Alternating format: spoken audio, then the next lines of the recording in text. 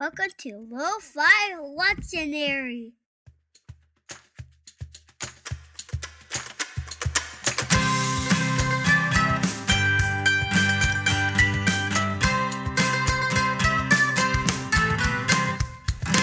Hey everyone, and welcome to Lo-Fi Lectionary, the kitchen episode for Luke 15. Do you think it'd be alright if I could just crash here tonight? You can see I'm in no shape for driving, and anyway, I've got no place to go.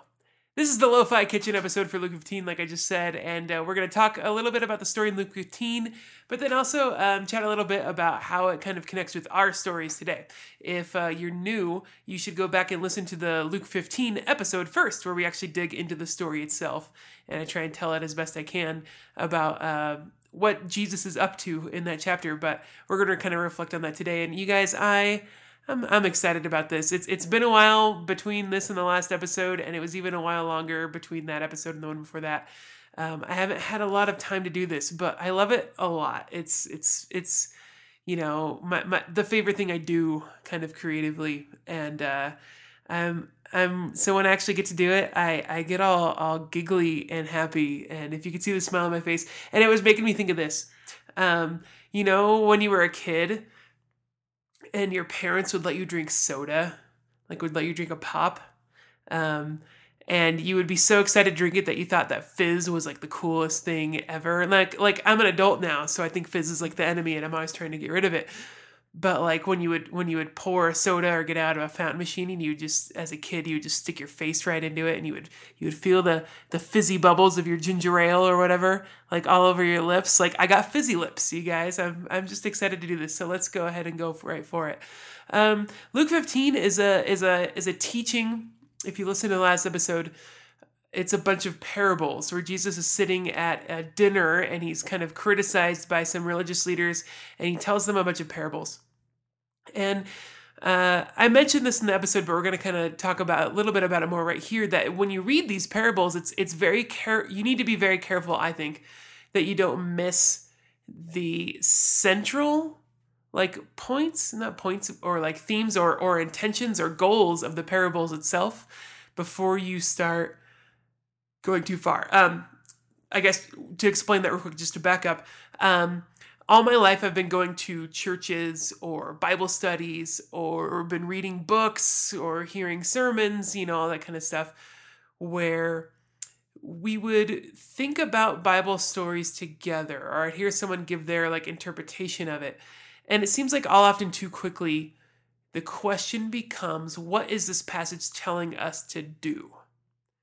The problem with that is some, I might even venture to say most, parts of the Bible aren't really trying to tell you what to do about anything. They're trying to teach you about something else first, from which you might be able to figure out and ask good questions about what you should do if those things are true. So I think I made the argument in the Luke 15 episode where we basically discussed like these parables are often read as if they're about us. And maybe it's better to start first by not thinking that the parables are about us at all, or maybe aren't even about the people that Jesus is talking to at the moment, like he told them a parable about them or something like that. It seems like first, because the central character that does most of the action and is present in most of the story of each parable isn't the person who's kind of like the substitute for a human person. It's the God. There's like a God character in each story, and the story centers around them and their actions. So I think first, the question behind these parables and how Jesus came up with them, and therefore the first question I would encourage us to think about first are, what is God like? Because they're stories that illustrate what God is like in certain situations, at least. And therefore, from that, once we've kind of like extinguished the question, if we ever could, about what is God like according to the story, then like what does that mean for us? So, in each parable, this is the parable of the shepherd who goes after the one lost sheep. There's the parable of the woman who searches desperately for the one of 10 lost coins. And then finally we have this parable of this father who has two sons. And and how the father like goes after and embraces one son and then has this exchange with another. And so it would be bad of us to first ask, well, which son are we? Which is the common sermon that I've heard about this parable.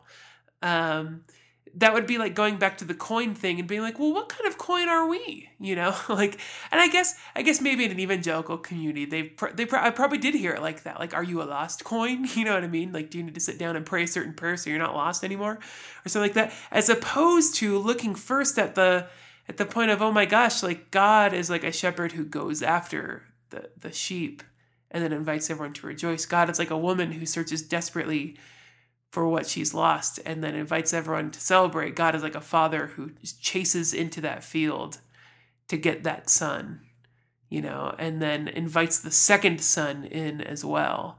And if that's what God is like,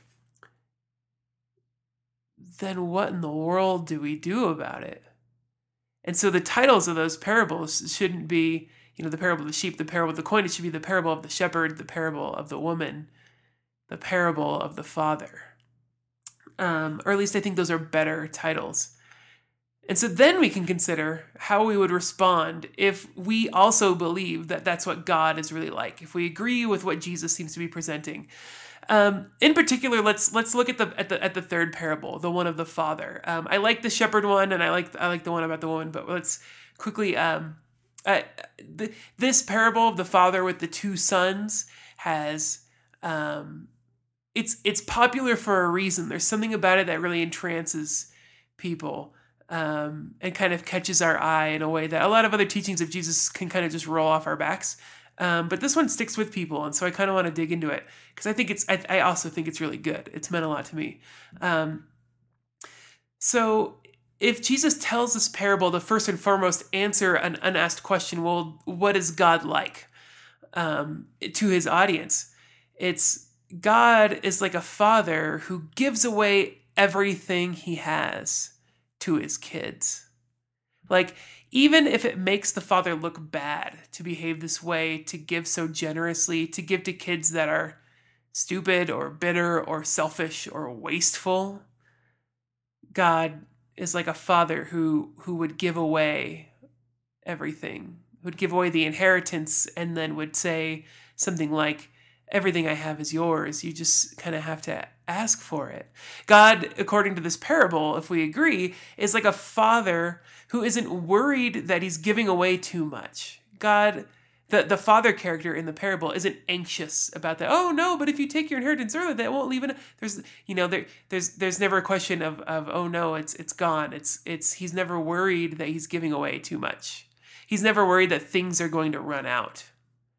The father character is never worried that the neighbors are going to make fun of him or look upon him even scornfully or even like banish him from the community for being such a foolish dad and putting up with so much guff from his kids. In this parable, Jesus is painting a picture of God as someone who does not withhold anything good. Like, Jesus seems to think that God is like a father who seeks out his lost kids and brings them home, even if that means that they must do it all over again. Like, the father cuts the younger son off in his speech. Like, and he doesn't require any promises or pledges or anything like that. He just says, put the robe on him and get him inside. We're going to throw a party. That's the kind of God that God is, according to Jesus. God is like a father who doesn't get his kids back by really requiring anything of them or even punishing them for their badness. But in fact, this father gets his kids back by throwing them a better party than the one that they had on their own. Like, the younger son leaves to go party. He comes back. The father says, you want a party? I'll give you a party. Like, the father just loves these two sons, as selfish and as like conflicted and as like bad kids as they might be. And that's what Jesus thinks God is like. Isn't that interesting? Like, that, the question should pierce us, especially if we're religious. should cause us all to stop for a minute and just think, is that what I really think? Is that what my church really thinks? Is that what my religion really thinks that God is like? Is God really like this Father? Maybe we don't want God to be like that Father. Maybe that's not what we want, but maybe we do want it, but we just don't. Do we really think that that's what God is like?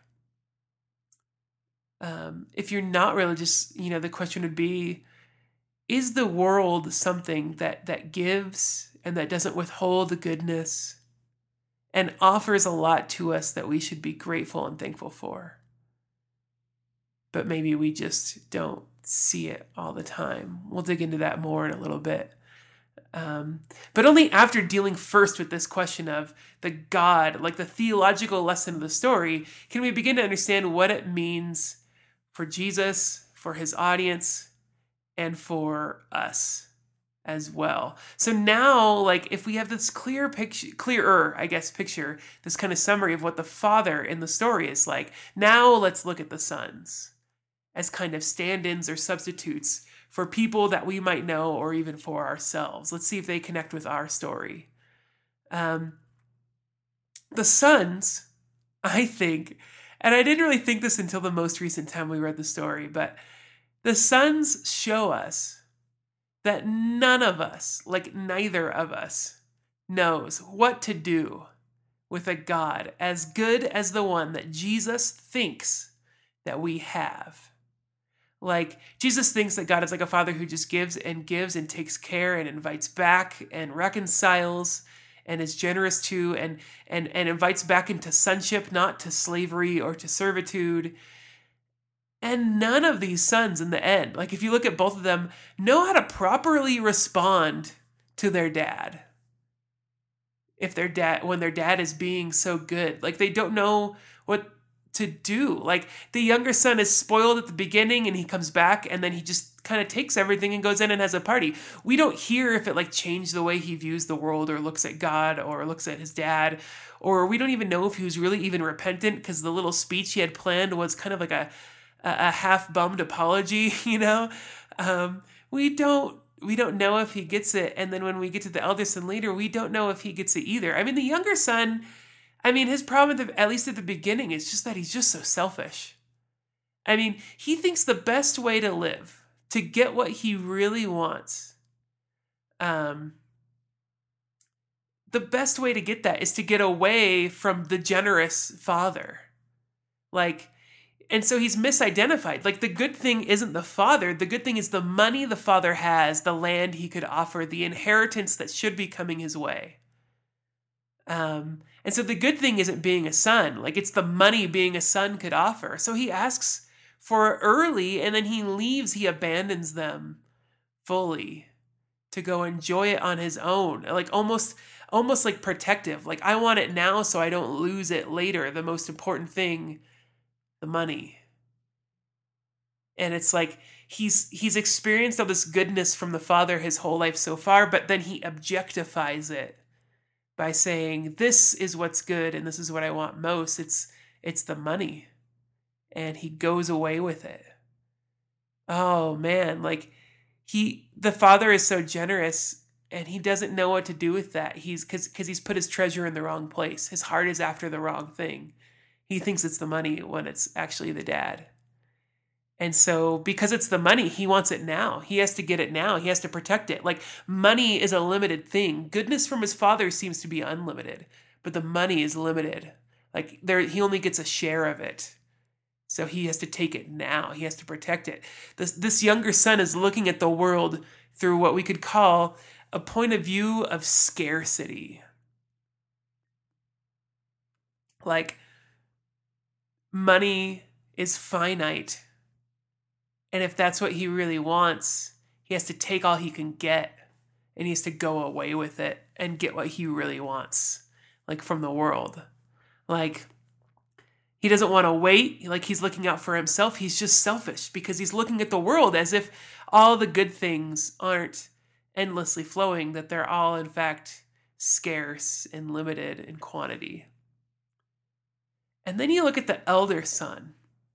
By the end of the parable, Like his big problem isn't like surface selfishness, you could say. It's like comparison that then like reveals selfishness. Like when the younger son gets all this good stuff, only then does he really complain, or at least that we hear him complaining. But you realize that he's been looking at it all along. Like, you've never given me so much as this or this. Like, he has gotten more in the past and he's getting more now. His problem is that he's comparing himself to his younger brother, as opposed to just enjoying what he gets from the father as well. I once had a counselor tell me, I think I might have shared this in the podcast before, because it's become like a life lesson that I bring to my mind often, that comparison, at least comparing ourselves to others, is the quickest way to suffering. And the more I've thought about that and lived with that, the more over the years I've seen it to be true. And so this elder son, like he's suffering because he's comparing what he gets compared and in contrast to what his brother gets, who doesn't deserve it, you know? So I empathize with this elder son, because he's saying, like, I've gone unseen. My work has gone unnoticed. Like, I haven't been properly valued or respected by you. I've worked so hard, and now that's all just been a waste. Like, I should have earned more than this. And so you realize behind the elder son's point of view, he also has a problem with looking at what the father has to offer through a lens of scarcity. Like, there's only so much to go around, and you're wasting it on my younger brother who just blew it all on prostitutes. Like, he's just going to do that again. Or even if he doesn't do it again, he doesn't deserve it. Like, the parable should have ended already. Like, that wisdom really lies with the elder son. Like, like my brother is a grasshopper and I am an ant, and I should be the one eating this winter. You know what I mean? It's all through the view of scarcity. Because if it was unlimited, would he care how much the younger son gets? Because he might be experiencing even more if the younger son is just missing out on it because he's just too stupid to really enjoy it. But no, it's like, you've already wasted a third of everything we have, and everything we have is limited on this boy. Don't waste more on him. Why does he get a calf and I get a goat? So the problem also for this elder son is that he doesn't enjoy the relationship and the goodness of the father, because he only sees what other people are getting. And he has in mind what he's not getting as well. And I think that connects so deeply with so many of our stories.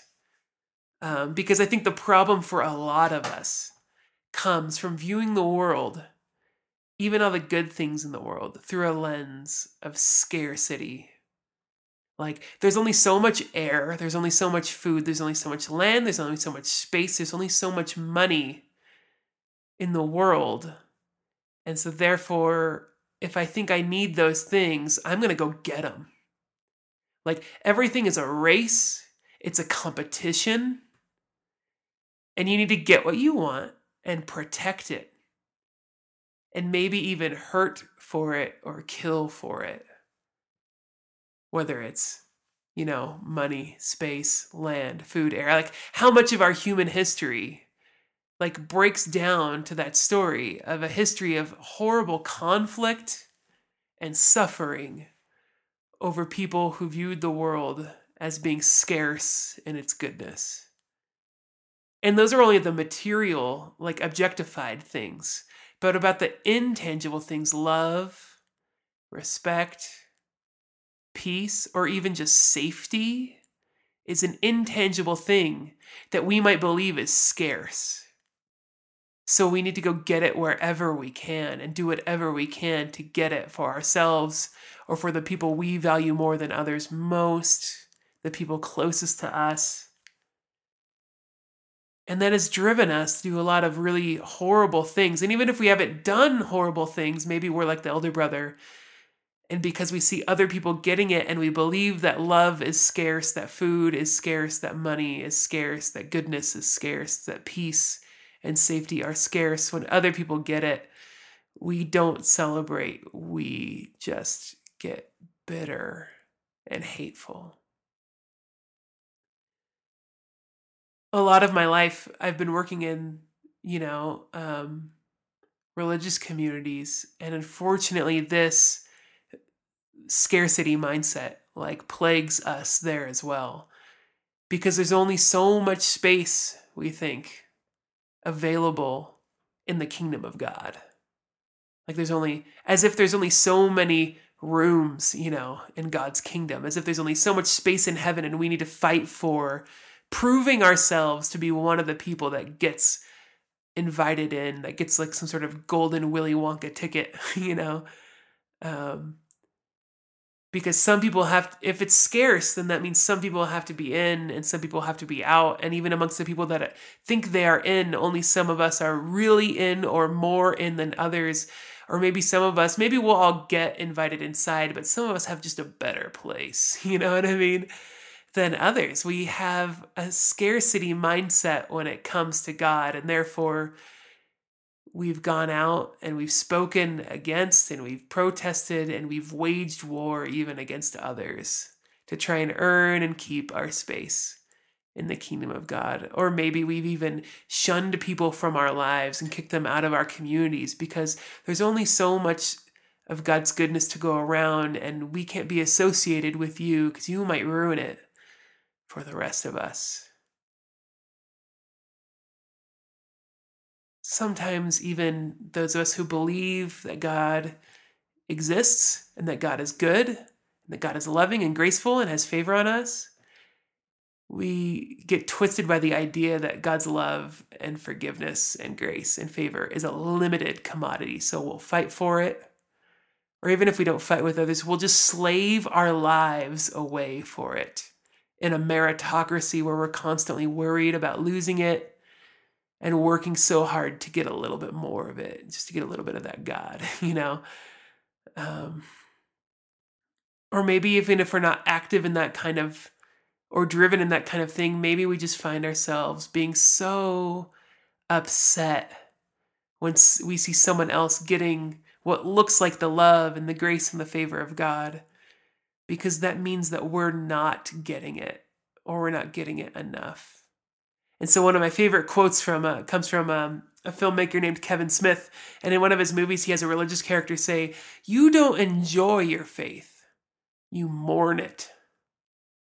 And I remember in high school, and that hit me deeply. And when I read this story, I see an elder son who doesn't enjoy the relationship with his father, and even the younger son who doesn't enjoy the relationship that he has with this dad who seems so good. Like some of us might kill for a dad like that.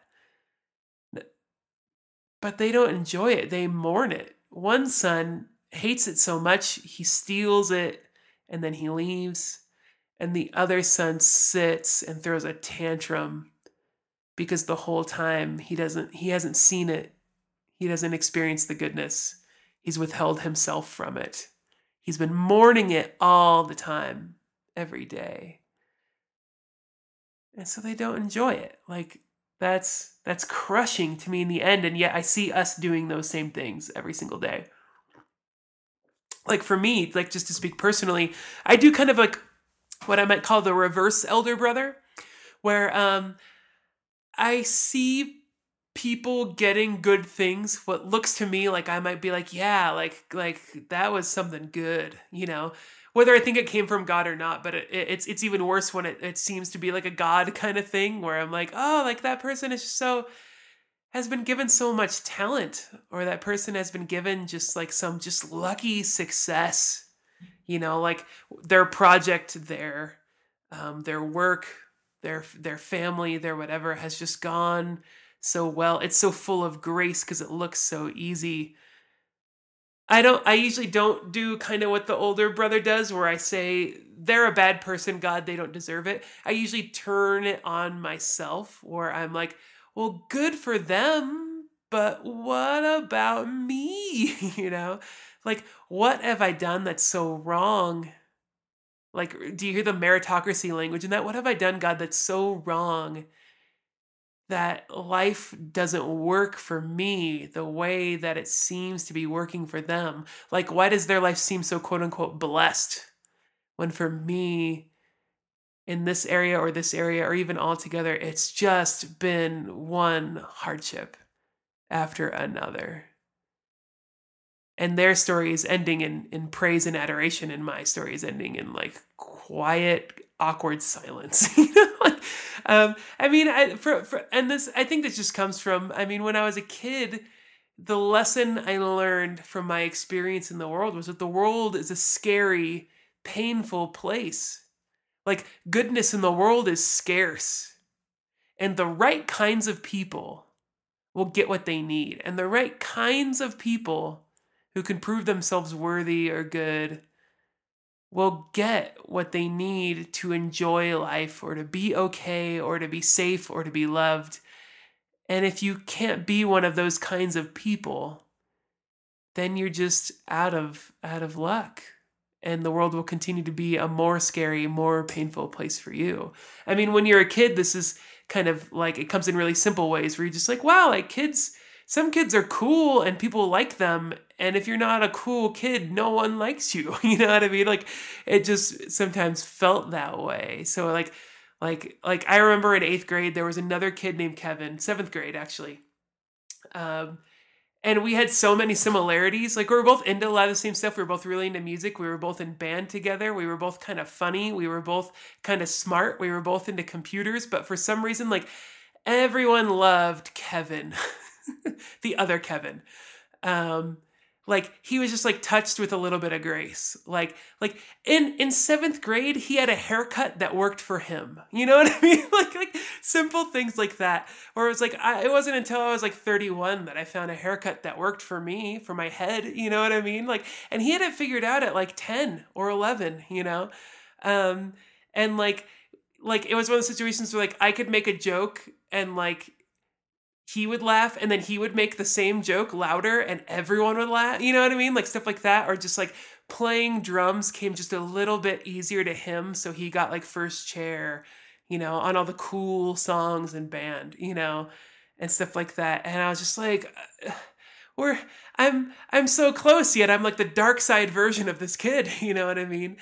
And it was sad because I wanted friends and I wanted, you know, people to laugh at my jokes, and I wanted to get, you know, the good songs, and I couldn't get them no matter how hard I tried. And so I tried not to hate Kevin. I was too nice of a kid to like hate Kevin, but I carried like a bitterness towards him instead that really went down to my soul. Kevin has a TV show now on cable. He does for real. You know, I live in Flagstaff, which is great. You know what I mean? So there I go. You know, like there's still some of it that lives with me. I remember the first time I saw him on TV, I was like, there's Kevin. He's on TV. And my idea wasn't, oh, that's so nice. Good for him. It was, he made choices and was put in situations where that's where he ended up. And here's where I am. You know what I mean? Like, that's hard. That's hard for me. Like, as I've even gone through a career in pastoral ministry, like, there's like cool pastors, you know? And it's like, we all took the same classes, we all went to the same school, and I even, you know, and it's like, and yet, like, their life and their work and their ministry within the church seemed to be touched with something where things went well for them, and they didn't have to take out a lot of student loans, and they got a job at a really healthy, good church right out of school and rose through the ranks and now have great jobs at really cool, sexy churches, you know, and stuff like that. And it hasn't been stuff for me has just been hard. I went to one unhealthy church after another, and I got like crap kicked out of me, and like, you know, I've always just been worried that I'll just die in obscurity is how my mental story always ends, because I'm just not one of those cool pastors that it just kind of worked out for, at least, you know, so far. Like, and it's weird because instead of seeing the 85% of my life and the 85% of my work in ministry as a gift and as very good, I focus on the 10 or 5 or 1% that's just like, that is hurtful and is real and is frustrating. And I see other people who don't seem to have that 5, 10, or 1%, and it makes me bitter and angry. And not hateful so much towards them, although I think there's a weird kind of hatred about it. It's hateful towards myself. And there's a lot of the elder brother in that because I'm viewing the world through scarcity. Like, I had to apologize to a friend this week who also has a podcast because I even told him, I was like, we kind of both started our podcast about the same time, and we both have a lot of similarities and stuff like that. And he's able to put out episodes like twice a week, and the stuff he talks about is great. And he keeps talking about these great people he's gotten to meet through his work and his studies and his podcast, and like, and it just seems to be working so well, you know. And me, I'm like fighting to get one episode done, every 2 weeks, 3 weeks sometimes, you know. And I'm just like, man, you know, I had to tell him, like, I'd sent him a text. I was like, here's a moment of confession. I've been jealous and surly. And so I haven't been listening to your podcast and supporting it like I want to. And I'm trying to get over that. So I'm going to get over that this week. But I wanted to let you know because I'm sorry, you know, because I'm viewing it through a scarcity mindset, as if there's only so many podcast listeners in the world, as if there's only so many like people I could be doing good ministry and good work with at work or at home, as if there's only so many good moments that I can have that everyone else has much more opportunity to get. Like, looking through the world through scarcity turns me from being able to tell my friend, it's so great what you're able to do with your work. And I'm so happy for you. And I'm so excited that what you're doing is possible. And that might mean that might work for me as well. Instead, it's turned into the awful question of just like, why not me? Hey, God, like, you never gave me a freaking goat. You know what I mean? Like, it's so crazy and it's so petty when it comes down to it. And I don't like it. And I don't like it because I want to be able to be happy for everybody. And I can only get there if I stop looking at the world as a place where everything is limited, where God's goodness is so limited that I have to fight for it or earn it or merit it. So I can turn my point of view around and I can just call my friends and be like, I'm so happy that you're getting to do good work. And I'm so happy that I get to do the work that I get to do. I get to do this. I cannot believe it. As opposed to saying like, I only get to do this, which is just, I don't want to be that guy. And if that's hard for you, then we're in the same boat together. We should start like a club or something like for surly folks. And I love that Jesus here in Luke 15 is telling a story where he's like, oh no, like, it's not scarce. Oh no, you don't have to fight over room in the kingdom of God. There's room for everyone. There's not one fatted calf. We can have a fatted calf every day if we want to. It's not scarce. Like, Jesus, maybe that's the key to how Jesus just gives everything away, because he's not scarce. He's not looking at the world that way. He tells people, just give everything you can away and take nothing with you when you go on the trip. Forgive everybody, because even what's inside of you will never run out. And God's favor falls on everybody. And here we have 3 little stories where it's illustrated that way. Like, it's not scarce. The shepherd's not really worried about the 99. He's just worried about the one. He goes and he gets it and he takes it home. And the woman goes and gets that 1 coin. And the father has room for 2 sons, even after letting one of them blow his entire inheritance. Jesus has this idea that God is so good and God's goodness is so unlimited that there's no need to fight over it, and that there's no requirement for earning it. Because God not only has so much to give, God freely gives it all. And in Jesus' point of view, you can be the younger brother. You can squander it, but there's just more to get afterwards. You can try and squander it, I guess is the better way to say it. It's almost too big. And I wonder if that's kind of almost part of our problem. Like, maybe the goodness of God, if you're religious, or the goodness of the world is almost so big that sometimes it's hard to see. Like, we forget that it's there. It becomes, the best things become so ho-hum. you know? And then maybe that's why we have to do things like, if you're religious, go to church.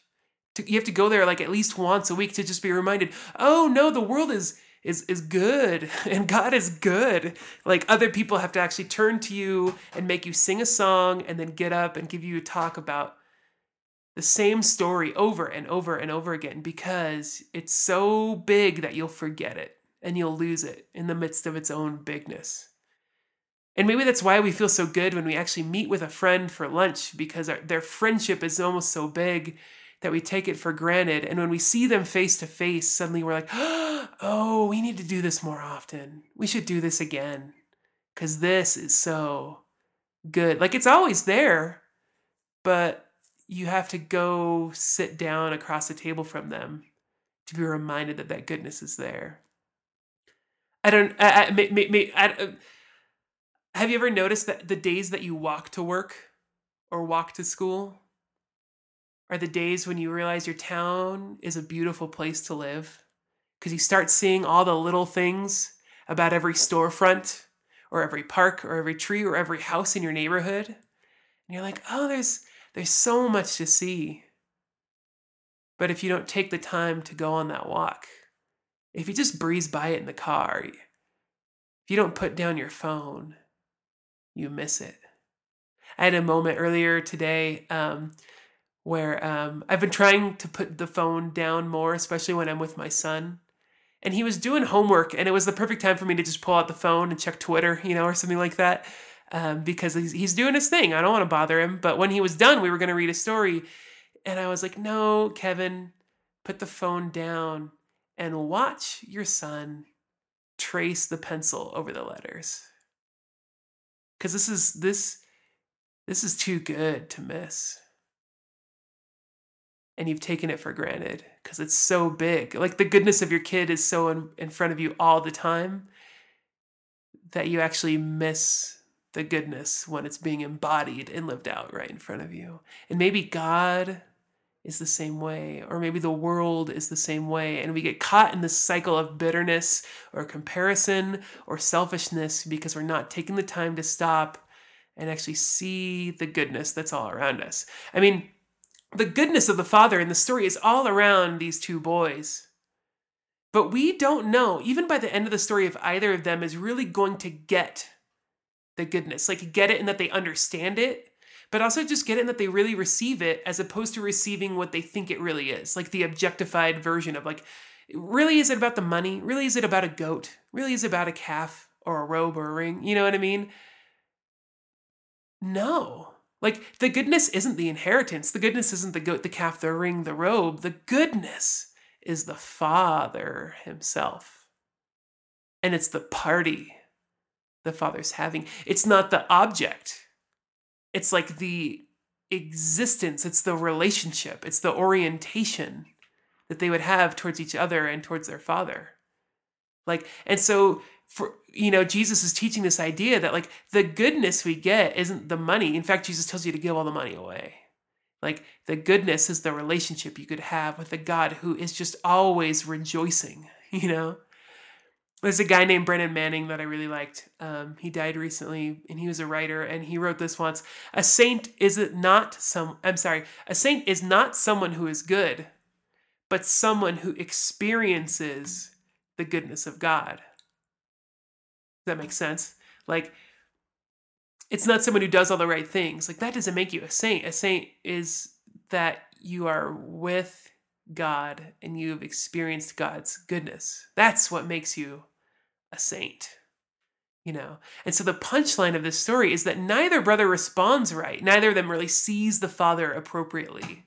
One is selfish, one is bitter, And according to the ancient parable, like we would expect the one who behaved right, behaved like what we often think a saint is, someone who behaves good is good, We would expect them to experience the goodness, but he doesn't in the story, at least not yet. Like he's invited to it at the end, but we don't get his response.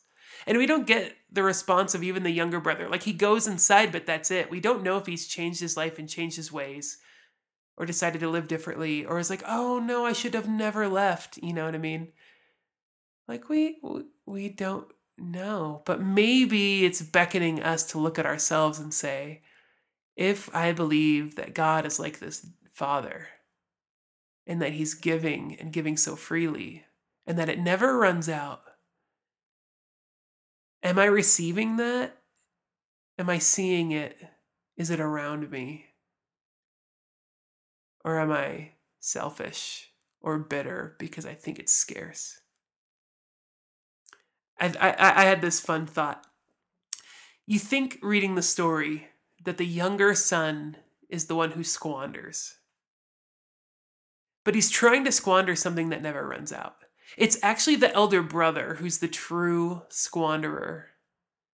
Because he's squandered all the precious time over the years that he's lived with this father, where he could have been fully enjoying being with his father.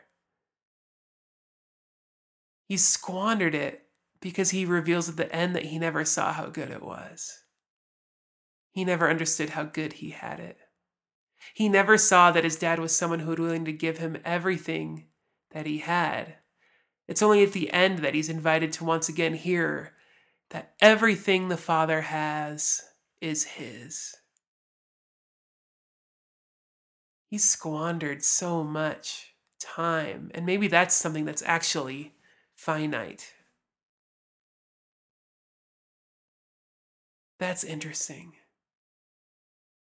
And I think Jesus, his story ends with this challenge. If we're going to accept all that the Father has as theirs, like if this elder son is going to accept everything that the Father has, like that he's invited to, that means he also has to accept the younger brother as his again as well. Remember that twist at the end of the story where the older brother is like, this son of yours is like he's being a jerk, and the dad is like, but this brother of yours was lost and was dead and is now alive. Like the father is again inviting him, like, oh, if you're gonna come into the party, like, yes, everything I have is yours, but part of the package is your brother.